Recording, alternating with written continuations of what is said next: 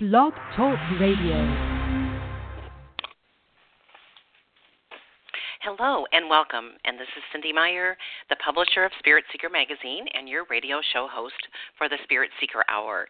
This show is brought to you each and every week and has been in this format for almost 7 years, which is really surprising.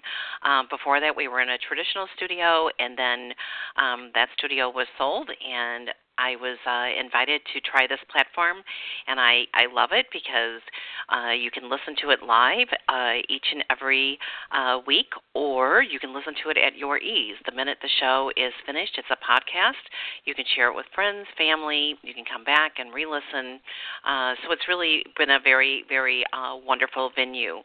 You can find out about the radio show each and every month, as I said, in Spirit Seeker Magazine, and we also have a weekly email newsletter. So if you would like to know when the magazine is online, other Mind, Body, Spirit events throughout the U.S. and into Canada, and also who the radio show guests are each week, then please send us an email to info@spiritseeker.com asking to be added to our email list. It's sacrosanct. We do not sell it, so you will only get emails from the Spirit Seeker newsletter. In addition, we do give free books, DVDs, CDs, many different blessings. We do periodic drawings, and then we bless our email subscribers. So please tell your friends, your family, just send it to info@spiritseeker.com. Just a couple of more messages, and I'm bringing my guest on. The first one is that starting in June, we are switching to Thursday evenings for the radio show. We've been on Tuesdays forever, but due to a lot of different things happening, that Thursday is the best night proceeding in the future. So starting in June, we will be we will be Thursday evening each week at 7 o'clock. The other thing is that Spirit Seeker will be at the Body, Mind, Spirit Expo in Chicago, Tinley Park, the first weekend of June. I will be giving a lecture on feng shui, and then we will have a booth, and then so stop by and say hello if you happen to be in that area. And then we will also be supporting the Transformation Conference, which is in Eureka Springs, Arkansas. The last announcement is that we have several free tickets for the premiere of Between the Worlds, An American Journey, which is all about how the democracy, how we can support our democracy and come together, uniting at this time in history. So it's put on by Cecilia Nadal, Gitana Productions, and she always does these multicultural, cross-cultural events, bringing us all together in a new way. So I have free tickets for that. Just send an email to info@spiritseeker.com or call 636-530-7579. That is it for announcements. I am delighted now to introduce my guest and bring him onto the air. His name is Leonard Perlmutter. He is the founder and director of the American Meditation Institute in Averill Park, New York, and the author of Transformation, the Journal of Meditation as Mind, Body, Medicine. He is the author of a brand new book that has just come out, The Heart and Science of Yoga. And this book is all about empowering self-care program, individualized for you for a happy, healthy, joyful life. Leonard's been involved in a lot of different things for over 40 years. He's served on the faculties of the New England Institute of Ayurvedic Medicine in Boston, Massachusetts, and the International Himalayan Yoga Teachers Association in Calgary, Canada. He has studied in Rishikesh, India, and is a direct disciple of medical pioneer Swami Rama of the Himalayas. Mr. Perlmutter has presented informative workshops on the benefits of meditation and yoga science at numerous medical centers, universities, all over, and he teaches regularly in Averill Park, New York. So you can see he is experienced, he's seen the benefits, and he is a wise person who is about to advise us. So, Leonard, thank you so much for being my guest. It's my pleasure. Thank you for the invitation, Cindy. Okay. So, Leonard, over 40 years you've been on this path.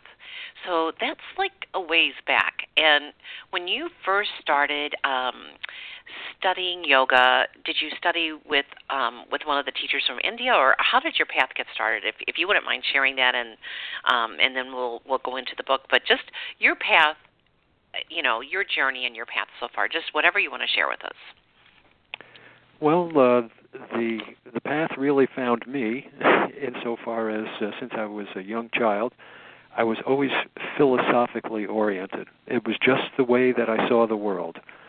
And when I was a young student in grade school and into high school, I joined the Cub Scouts and the Boy Scouts.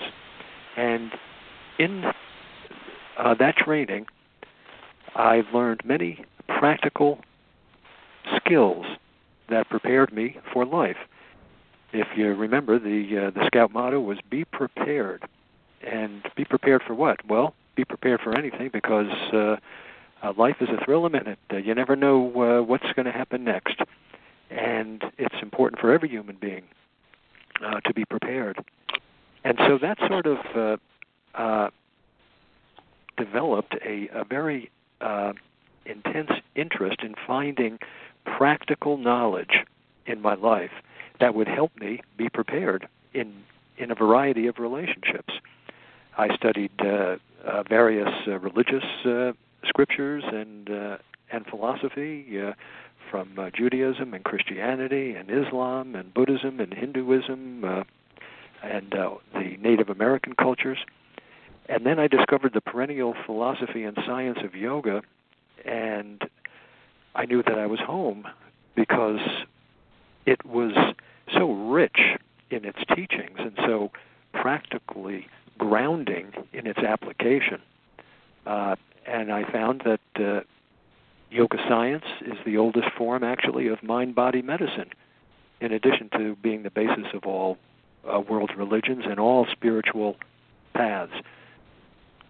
But in order to experience the happiness and the health and the security that we deeply desire, yoga science provides us really what's called a scientific template for discovering and employing the truth. And in order to engage in that type of a practice, we really have to define our own mind-body sense complex as a personal laboratory. So we don't go into a laboratory and work with chemicals and electron microscopes. Our mind, our body, our senses, our spirit becomes the elements of scientific experimentation in the midst of relationships. And the key tool for that, for the experiment, is referred to what I refer to as the bridge of yoga. It's really just a metaphoric bridge that helps connect our outer actions with our inner wisdom.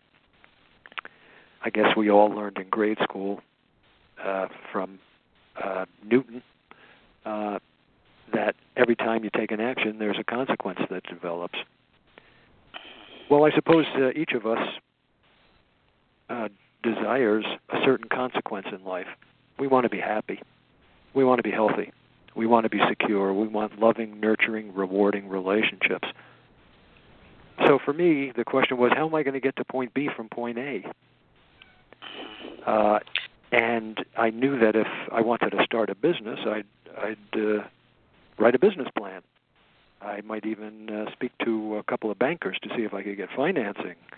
I might even author a survey and give it to people to see if they are interested in the product or the service that I'm selling. Well, all human beings want to be happy. We want to be healthy. We want to be secure. We want loving, nurturing, creative, spiritual relationships. How are we going to experience that? And the bridge of yoga helps with that. You know, it's so interesting. The very first yoga class that I took, I mean, we're talking about in the 1970s, was at a junior college. And I remember at that time, you know, we just kind of brought a mat or brought a towel, or, you know, it was, and there wasn't a lot of instruction with it. It was just poses, and you knew that even if you didn't understand what was going on, you felt better when you left. I don't know if that makes sense, but but there wasn't really the scientific part of it. It was more these are the moves. You hold this, you do this, and you knew you were opening your body. Would you be kind enough to talk about, like, when someone says, "What are the Yoga Sutras?" Would you talk about that aspect of it? We can go a lot of different angles, and I know I want to bring it all back to, how to create the self-nurturing, program. But when someone says, "Well, what are the Yoga Sutras?" Would you be kind enough just to share a little bit of knowledge on that? Sure. First of all, the science of yoga is thousands of years old, 5,000-6,000 years old, probably even longer than that. And originally, it was, and essentially still is today, an oral tradition. It went from practitioner to student, and then from teacher to student, in a long chain of a lineage.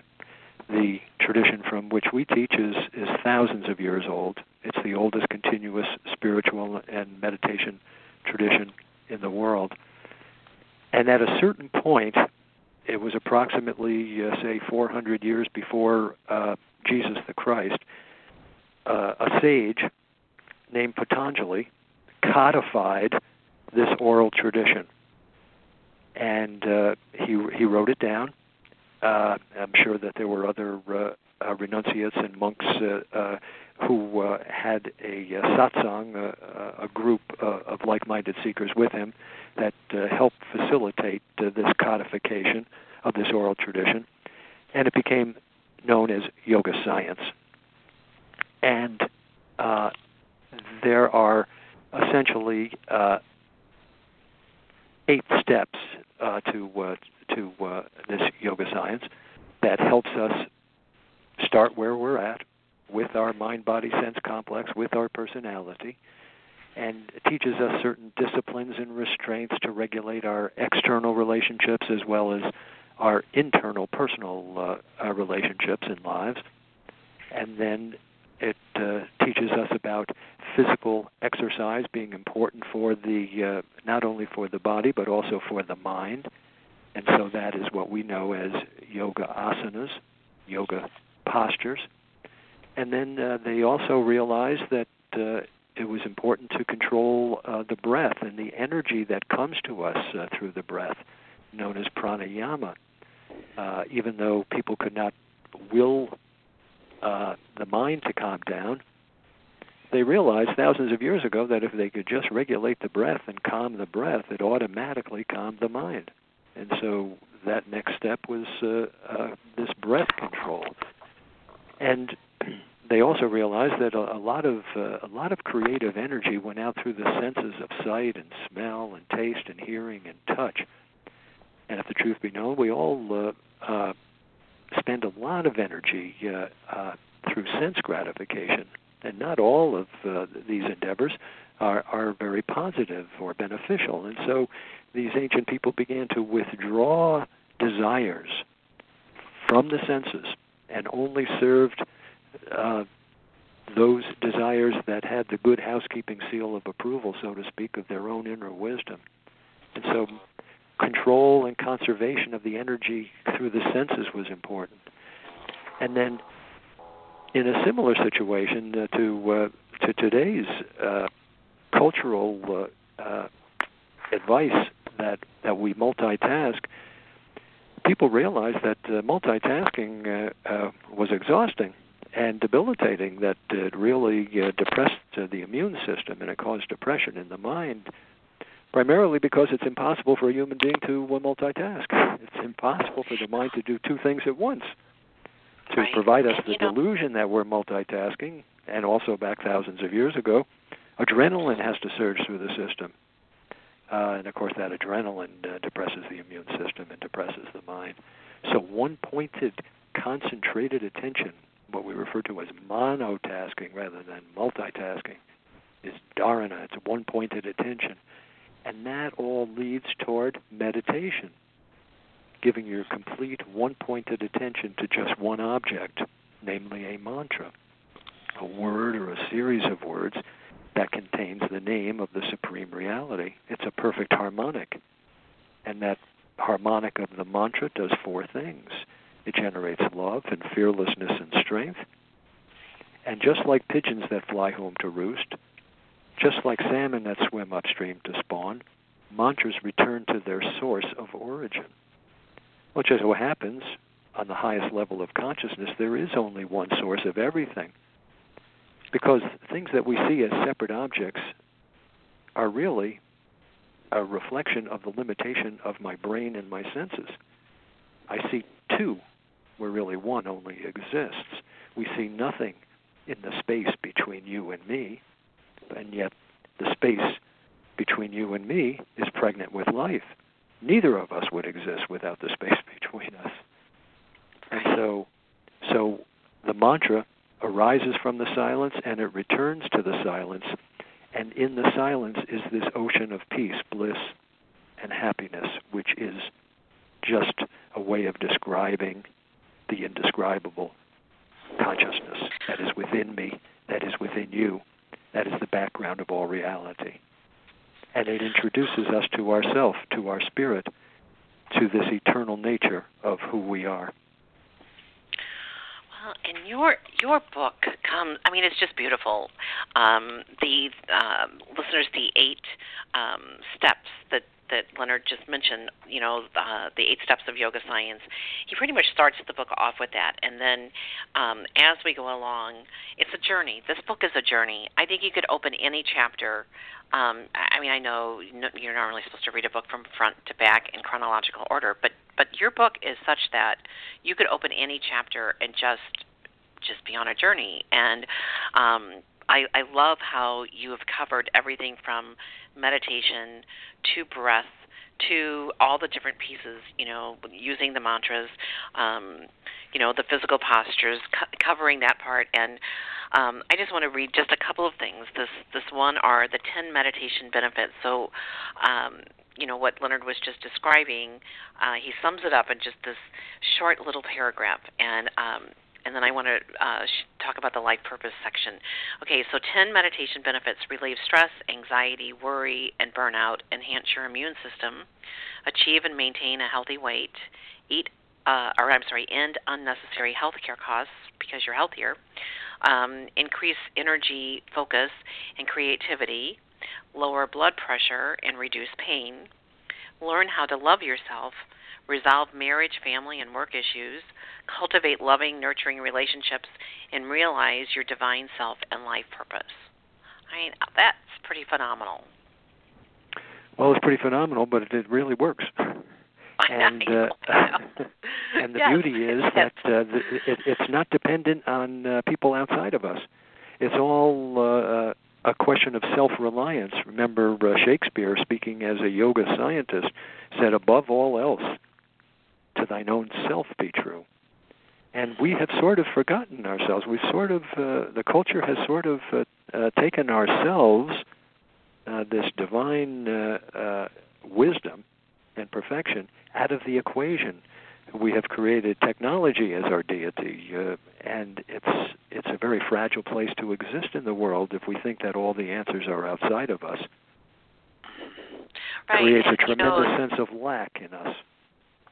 Well, and you're always searching outside of yourself then, or what's the quick fix, or what is the, or what medicine, the people that, and I was a nurse for many years, and I left nursing after like less than 10 years. Once a nurse, you're always a nurse, but you know what I mean. But I just realized, you would take the history when a patient would first come into the hospital, and you'd go back, like, have you had any stresses in your life? And, a lot of times people did not even realize that events that had happened in their lives were stressors. I mean, it's just the culture in America anyway. It's not this way everywhere in the world, but in America, oftentimes people do not understand how their health came to where it is. And then it's doctor, fix me, instead of the rationale, which is more the case now, I think, than it used to be, where what was I doing that maybe perhaps I put my adrenal glands in overdrive and created this imbalance, or this dis-ease in my body. And, I love how, you summarize so beautifully all the benefits of meditation. And, the Harvard Benson response, that was one of the first, scientific studies. And then I remember the transcendental meditators went to the White House and meditated on the White House lawn. And in that particular study, they measured crime like 50 to 100 miles out, and crime decreased because of everyone meditating and focusing on peace. Do you remember that study? Yes, I sure do. Yeah. And it's like, you look at even Woodstock. They brought in a Swami, a person from India, to bless Woodstock. Now, most people don't know that, but it's like, you look at the Beatles, and, they kind of brought, transcendental meditation to the West. I'm not saying only, but, they made it a little more known. They popularized it, for sure. Right. Yeah, but Maharishi was on Johnny Carson. I know. Wasn't that amazing when you think about it? Yeah, it was great. So that educated a lot of people to new possibilities that were not inside the matrix. Right. Not inside our matrix. Right. And this is just an aside, but the first time I heard Deepak Chopra, which was 1996, and there were like 600 people in the auditorium, and many were medical doctors and, people from the healing professions. And he never once called it meditation, which I found fascinating. He called it lengthening the quiet pauses between the thoughts. And I thought, oh, okay. So then, of course, the next time, he started becoming more open with it and explaining it. But, at that time, he was more with the doctors. And, there's just been so many different people who have tried to explain it. And I can't tell you, Leonard, how many calls I got, like, do you teach meditation, or where can I learn meditation, or how can I've tried meditation, it doesn't work. Your book addresses, like, start where you are, and I really like that. And so we can go, like, you've already mentioned the mantra meditation, but overall, if someone has never meditated, but they want to learn, where would you guide them to start in your book? Would you just, this book is perfect to start with, I agree, and you've got so many things in here, but when someone's never meditated, do you... But I don't believe that's true, Cindy. I believe that everybody has meditated if we understand what meditation really is. So meditation really is just the one-pointed concentration of our mental awareness. So any time that we give our complete attention to one object to the exclusion of everything else, that is a form of meditation. And what is the commonality of all of those experiences that we give our attention to freely? The commonality is love. When I fall in love, what do? How do I demonstrate that? I give my full one-pointed attention to another human being. When I read a fantastic book that I love, what am I doing? I'm giving my full attention to the book. When I see a fantastic movie that I love, what am I doing? I'm giving my attention to the movie. When I go to Las Vegas, what am I doing when I'm in Las Vegas? I'm giving my complete attention to whatever is in front of me, whether it's a deck of cards or it's the slot machines. I'm giving my one-pointed attention, and that's why we love these things.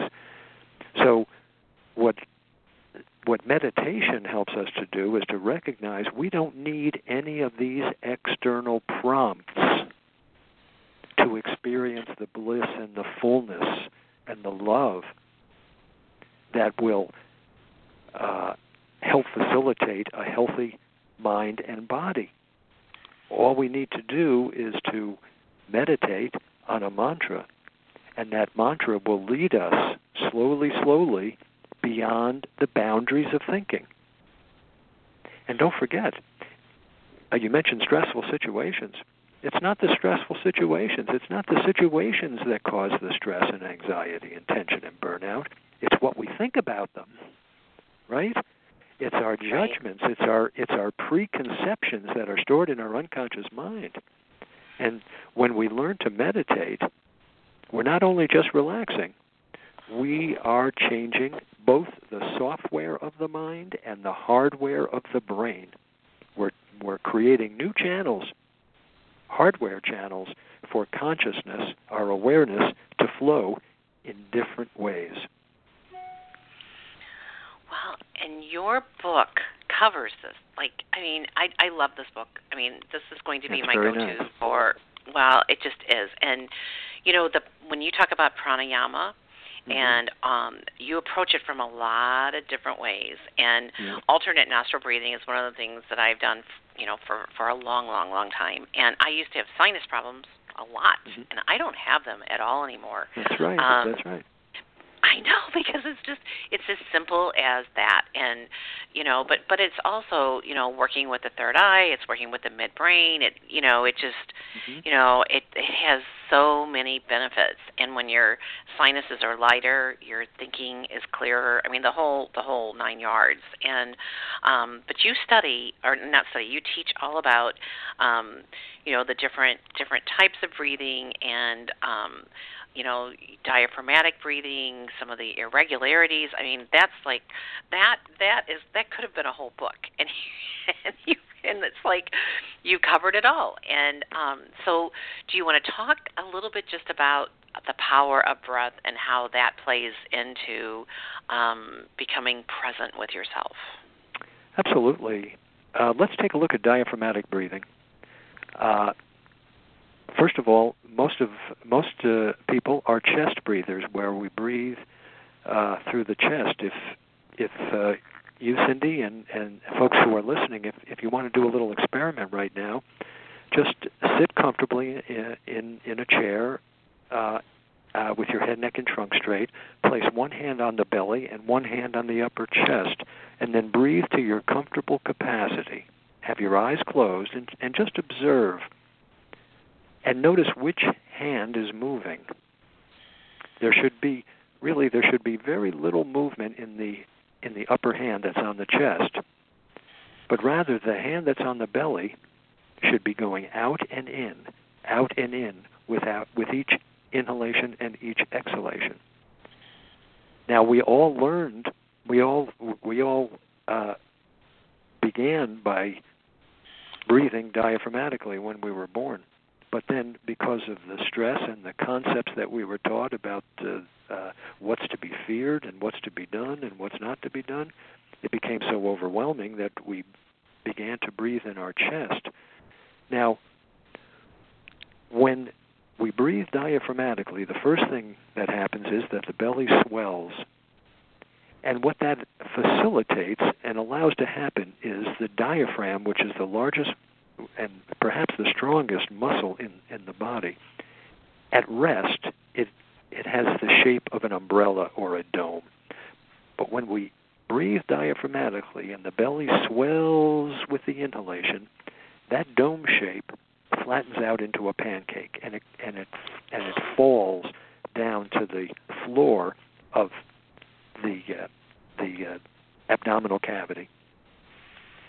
And when we exhale, the diaphragm comes back up into a dome shape or an umbrella shape again. And with each inhalation and exhalation, as the belly swells, the diaphragm falls. As we exhale, the belly contracts. And so the diaphragm is going up and down, up and down, up and down with each inhalation and each exhalation. Okay, that's part of the story.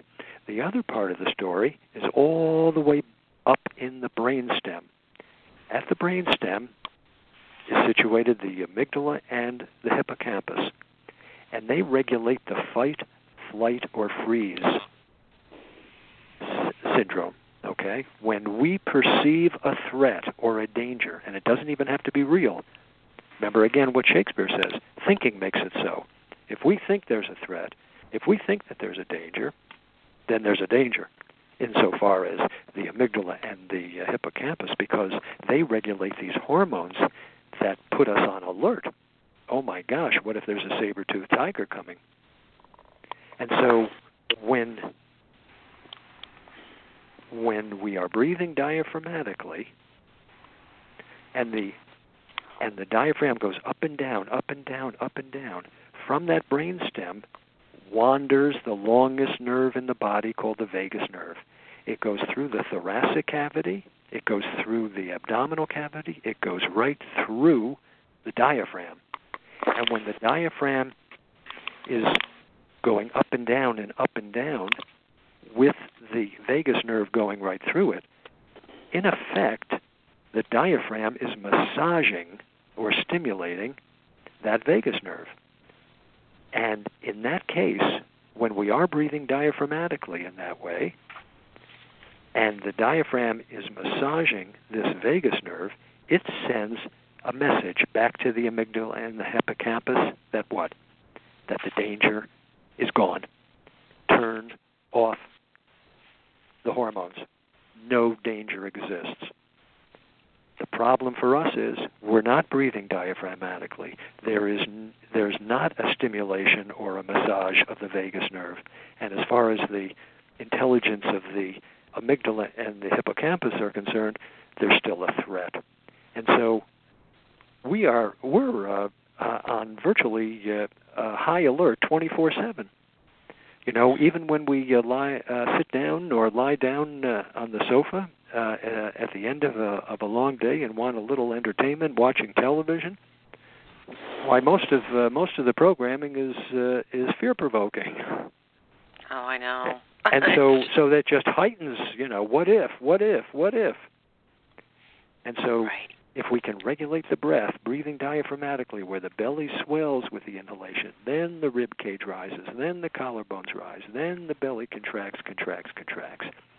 In that case, the diaphragm is going to go up and down, stimulating and massaging that vagus nerve and telling, and the brainstem, the amygdala, and the hippocampus, the danger is gone.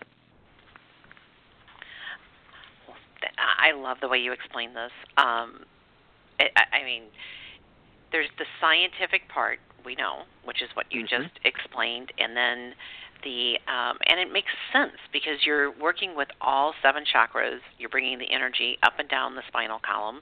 I mean, everything's working together. That's right, and it moves these blockages. You know, when certain kinds of relationships hijack us, and it causes conflict in the mind. And depending on the type of relationship, it blocks energy, it blocks prana in certain of these consciousness centers. You referenced the chakras. And so each chakra has an entirely different psychology from every other chakra. You know, the first chakra at the base of the spine, that's about grounding. That's why the earth element is the key there.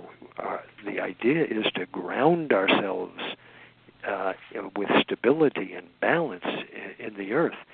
Second chakra, urogenital region, this is the waterworks. Water predominates.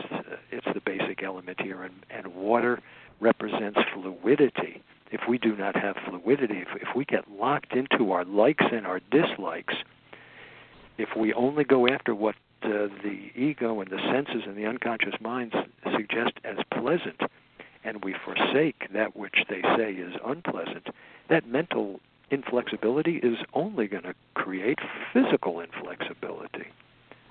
So we already know that which is pleasant isn't always good, and that which is unpleasant isn't always bad. So we have to be mentally flexible to say no in certain circumstances to what is pleasant, and to embrace in certain circumstances that which is unpleasant. And that mental flexibility will provide us physical flexibility. And so consciousness can be flexible, and that's what we certainly need in every relationship, is the flexibility to do what's to be done and what's not to be done. Not based on habit, but based on our own wisdom. Right, and you know, I like how you brought in the elements, you know, with the chakras, because a lot of people don't They don't get that. They understand the different chakras, but they don't get the five elements, or the elements part of it. Yeah. This is your earth, this is your water, this is your fire. It takes. It's amazing, the innate intelligence that is already wired in. And then when we take the intelligence of the body and we work with it and support it, which is, the essence of your book, how to create a self-care program for happy, healthy, and joyful living. And you give everything. Like, a person could start right here, right now, and create their program just starting one practice, and then That's right. implementing another practice. And I really like how you divided the book, into the different sections. And, so Leonard, I want to read this one part about the breath. Sure. Breath is the bridge that connects life to consciousness, which unites your body to your thoughts. Whenever your mind becomes scattered, use your breath as a means to take hold of your mind again. I love that. Yes. Yeah, when you calm your breath, you automatically calm the mind. And what you're really doing is you're creating a space between stimulus and response. Our culture goes about obliterating the space between stimulus and response. We're traveling at 100 miles an hour in the passing lane of life. There is no time to discriminate. There's no time to check with our inner wisdom. It's all about autopilot. And the reason is pretty practical, because the overriding philosophy in this culture is commerce. So if I'm traveling at 100 miles an hour in the passing lane of life, and I'm feeling stressed out, I am going to be very susceptible to the pitch to buy something to ameliorate my pain for a short period of time. So I'm going to compensate myself. I'm going to have a jelly donut. I'm going to have a Coke. I'm going to have something sweet that makes me feel good for 5 minutes, and yet depresses my immune system, causes pain, facilitates the denigration of my bone structure, and later on in life I wind up with osteoporosis because through the standard American diet, I've had too much acid without enough alkalinity to buffer that, because all these minerals have been stolen in my 20s, in my 30s, in my 40s, in my 50s. All these minerals have been stolen from my bones to buffer and alkalize all this acid that I'm eating, to compensate myself. So we're really stealing from Peter to pay Paul. Right, and the people who don't understand this, and many people understand it and they do it anyway. My chiropractor, who is quite brilliant, was talking about he's giving up sodas. I said, "Do you drink soda?" I was really kind of shocked, and not in a judgmental way, just in an observation standpoint. That he teaches martial arts, he teaches health, and he goes, "I know," and I was just like, okay, Okay, but so you're bringing up a very important point. You see, in the material world, nothing is unalloyed. We are mixtures. So we want our teachers to represent perfection, but that's a preconception. That's not reality, because everybody's got stuff. Otherwise, we wouldn't have a body. Okay. Right. So, I started laughing.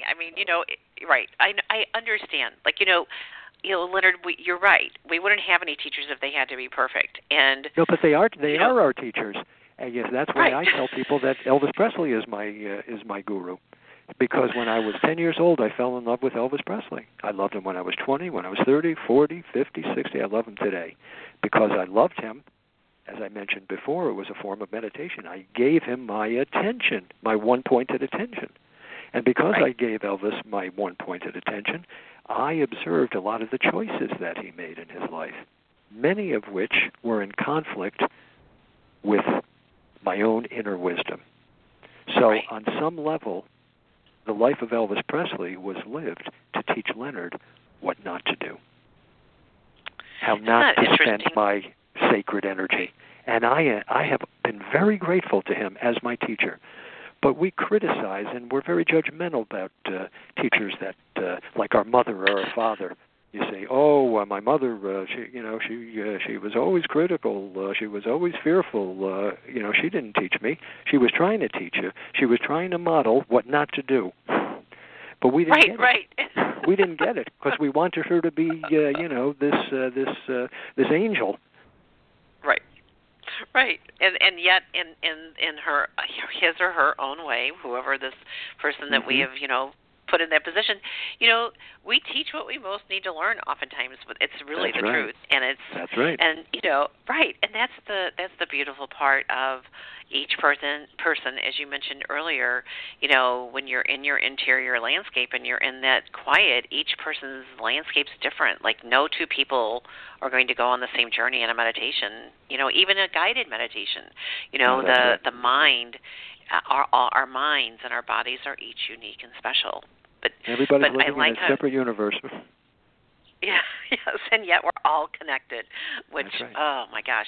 Okay, so there's so many chapters I want to cover, but I'd like to go to Ayurveda next because you really have a profound knowledge in Ayurveda, and whatever you want to share, because you just whatever you want to share, Leonard. And if you want to go in a different direction, that's fine too. Well, Ayurveda all over here. Ayurveda really was the first aspect of yoga science that I studied, learned, and put into practice. Before I really knew about yoga science, I knew that I was in pain. I was heavy when I was a young person. I grew up in a stereotypical Jewish home where food was very important. It was Mama wanted us to eat, and it made Mama happy when we ate. And I ate as a way of relieving stress and tension and anxiety. And I had a terrible amount of pain as a young person. And so I naturally gravitated toward making food choice an important part of my life. It didn't start until I left home when I went away to school, and I started making choices for myself. That was the beginning. I remember I was having a dinner with some people, and a woman whom I was dating at the time was seated across the table, and we were enjoying a wonderful Thanksgiving dinner that we all, a group of friends, had prepared. And I noticed about three-quarters of the way through the meal, it caught my eye. She took her plate with her hand and she pushed it away from her, and it broke me from my trance of eating. And I said, "Gee, is there a problem?" And she said something to me, Cindy, that changed my life. She said, "No, there's no problem. I'm just full." Wow, that was a novel idea, because I understand. Okay, so when I was trained just like the Pavlovian response, that if I had a plate of food, I sort of went unconscious until what woke me up was an empty plate. And then the bell would ring, and then the thought would come, well, what's next? Well, and I was raised Catholic, and we had, I only went to Catholic school 3 years, but we had these nuns who literally came and looked at your plates, and if you were going to throw something away, what did we hear? Think of the poor people in China. Yeah. That was the programming. And so you were you were terrible to not eat everything on your plate. Yeah. They made you feel guilty. So it's what today I find that very amusing, because that's a very speciesist attitude. You see, because wherever there's food, there's going to be a mouth. It might not be a human mouth, but somebody's going to really appreciate whatever it is. Could be an ant, could be a mouse. So wherever there's food, there'll be a mouth, and wherever there's a mouth, there is going to be food.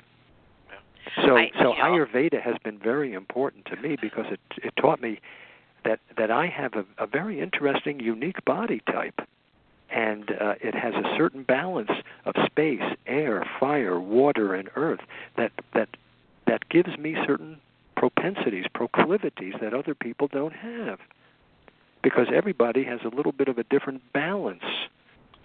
Right. And so I had a preponderance. For example, I learned that I am my body constitution is primarily kapha, so I have heavier elements of earth and water, which means I have a low fire, low metabolism for digestion.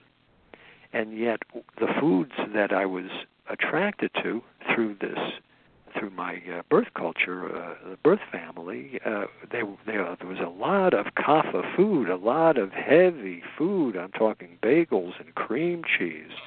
And, kugels. Right. This stuff is heavy. And so, you know, it's like taking a wet log and putting it on a medium fire. It would take a lot of energy from that fire just to dry out the log, let alone to consume it. But I learned that, gee, there's other kinds of food that, you know, don't have as much earth and water. They have more air, space, and fire in it. And if I ate more of those, it would be less taxing to my system. I could digest, assimilate, and eliminate a lot easier. And I felt better physically, mentally, emotionally, and spiritually. So that became part of my practice. And it's very, very insightful. Right. I mean, and I have to tell you, you know, I'm a feng shui consultant, and just all the different things I've studied over the years. I've studied the Chinese 5 elements quite a bit, and studied with monks that, you know, from the Bone tradition that, you know, teach the space element in the body, and you know, using the breath to keep the body open, which is a lot of what you've touched in here. But I have to tell you, the way you covered the elements as they relate to the 5 senses was fascinating to me. I never thought about, you know, the way the tongue, like when you were talking about with water, and the organ of taste, and just the way you described it, I had never connected that with the lower chakras and sensuality and some of the other things. You know, I just never thought about it. Upper tongue, lower tongue. Right. I had never heard that explained. I mean, and I've studied this stuff for a long time, but it's like, I don't know. And then the way you connected the smell with earth, and you know, I mean, but what do we smell? We smell the earth. We smell the right earth. When you go into a forest, or you smell the earthiness, and just the senses get so, like, you know, that's one of my favorite parts of hiking is when you come into a part that's a little more damp or a little more earthy, you know, and you just, you know, and last night I planted all kinds of flowers. My son helped me, and, you know, I normally wear gloves, but last night I knew I needed to touch the earth. I just had a lot, you know, going on lately, and it grounded me. I just felt so good. That's right. I know. Hey, we've come from the earth. She's our mother, right? Space, air, fire, water, and earth. She is our, you know, we come from the earth. Right.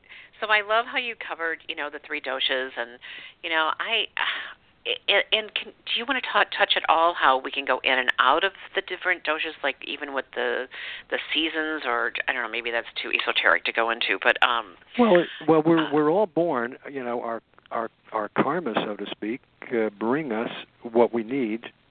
Every relationship is the consequence of a previous action that provides us the perfect opportunity to self-examine and let go of some concept that is faulty, that is on the hard drive, so to speak, in the unconscious mind, and a large portion of that is the physical body that we have at birth, and it provides us the perfect laboratory to make conscious, discriminating choices. That's what I began to do.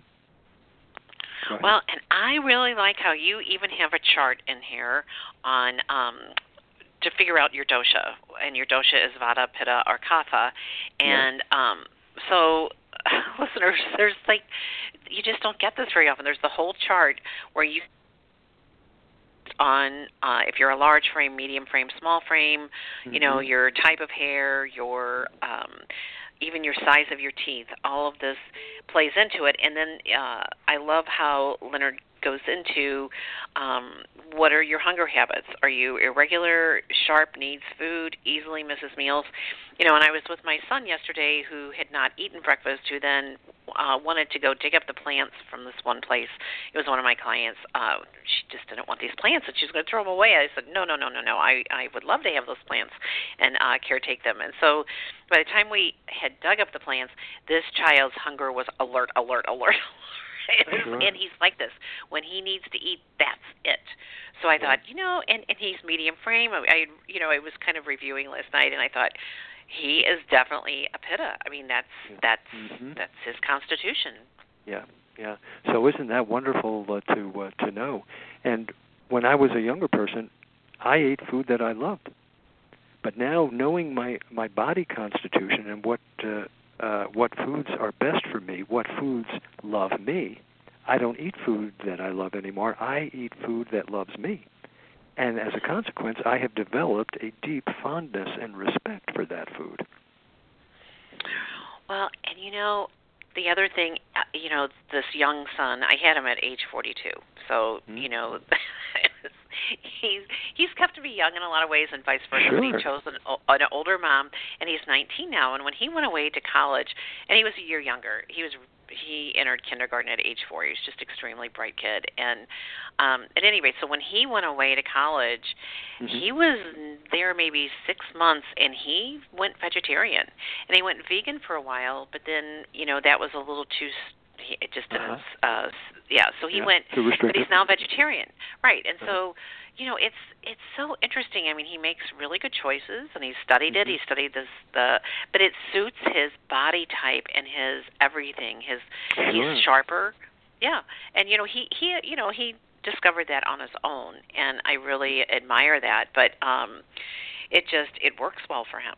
And but so I was listening when you said you went away to college, and all of a sudden you realized this is different. And the movie Eat, Pray, Love, I love that movie. It's just kind of a funny movie when she gets to India after she's been in Italy eating her way through and recovering from her divorce and all that, and then she fills her tray full every single day until someone kind of says something, and then she starts thinking about it, and then she realizes that she's eating to live rather than living to eat instead of eating to live, and that switch, once you find out that maybe the way you're doing it isn't the correct way, but we don't learn this. Nurses don't learn it. Doctors don't learn it. It's like you have to really be aware and alert, and then study it. I mean, it's really a scientific thing. Yes, yeah. It's just so interesting. And it's important to remember that people don't make changes very often unless they have to.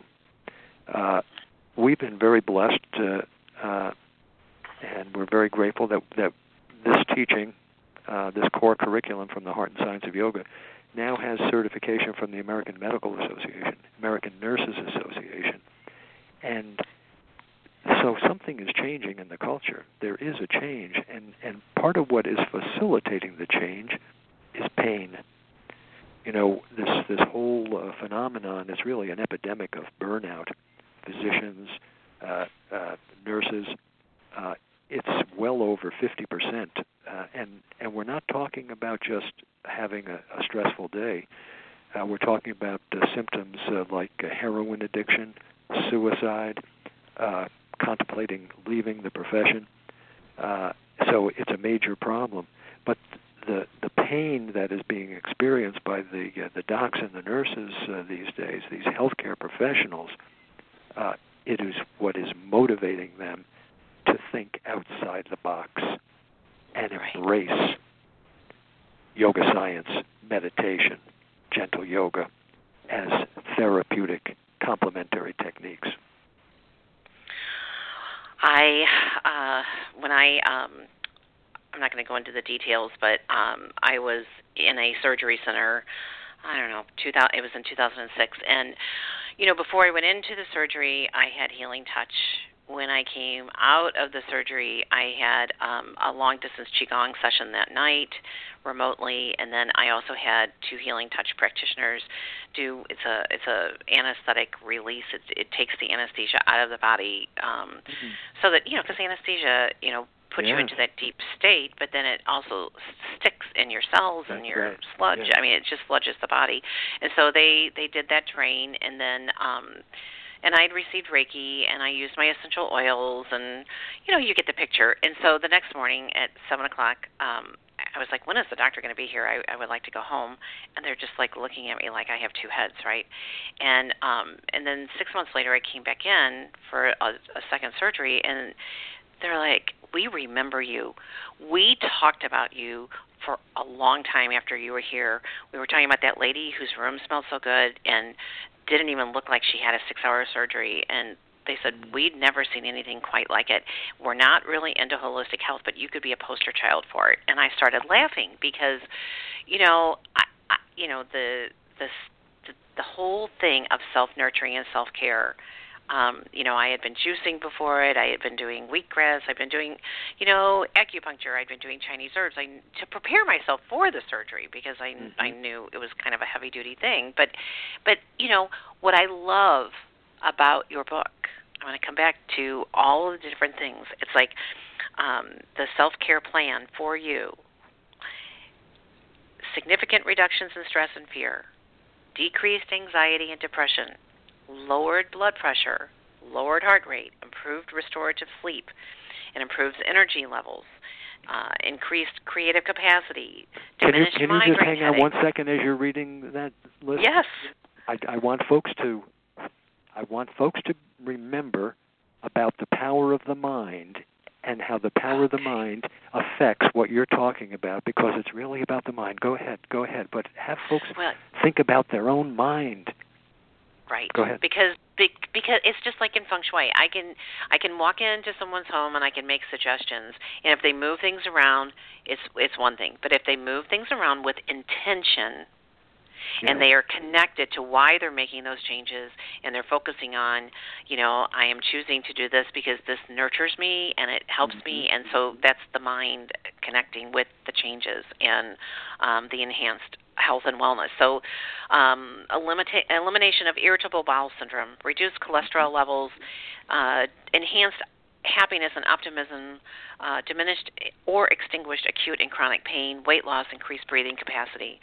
And, Leonard, I'm glad you talked about the thing with the opioids and everything. Our society, wants to suppress pain always, and instead of looking at pain as a teacher. And so I really, I like how you brought that into this too, and but let's talk about the mind and how important the mind is as part of this. And we have just a couple more minutes. So what website and how do they reach you? Do you offer classes, or just tell us a little bit about what else, or is it mainly find your book and find your just tell us how else you can help them.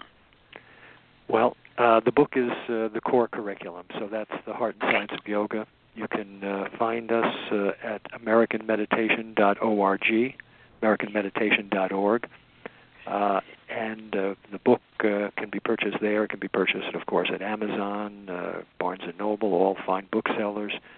We also, at the American Meditation website, we have online video course that actually is a video that was produced, a 5.5-hour video in small little 10 or 15-minute nuggets that I did that tells the story of the book. And the entire teaching of the book is contained in the video for 5.5 hours. We teach physicians every October. We have a conference for physicians and nurses.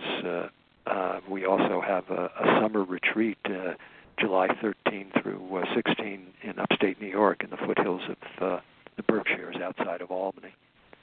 And I do personal counseling. But really, all the body is in the mind. All the mind is not in the... And yoga science provides us a template to access our inner wisdom. We do that through our conscience. No other animal other than the human being has a conscience. It alone can reflect wisdom from the superconscious portion of the mind. Now that's not magic, that's not metaphor. The superconscious portion of the mind, which lies beyond the conscious, beyond the unconscious, is the same portion of the mind where Paul McCartney hears beautiful melodies, where Albert Einstein saw mathematical equations. And if we create a bridge that connects our outer actions with our inner wisdom, and if we counsel within, if we check with our conscience, the buddhi, before we commit our assets in thought, word, and deed, receive that inner wisdom that will tell us what's to be done and what's not to be done, what's to be said, what's not to be said, what's to be thought, and what's to be sacrificed. Then we'll have good telemetry to make a soft, happy, healthy, secure life. And those are beautiful words of wisdom by author Leonard Perlmutter. Leonard, thank you so much for taking this time to be my guest and for bringing us this beautiful book filled with wisdom. Well, it's been a treat. It's okay. been just terrific. Thank you so much. I want to stay in touch. So thank you so much. And listeners, tell others about this. You know, you can download the file, you can forward it, or you can send people directly to the interview on the Blog Talk site. So thank you so much. Have a beautiful week. Have a beautiful day. Namaste. Namaste. Thank you, Leonard. Thank you.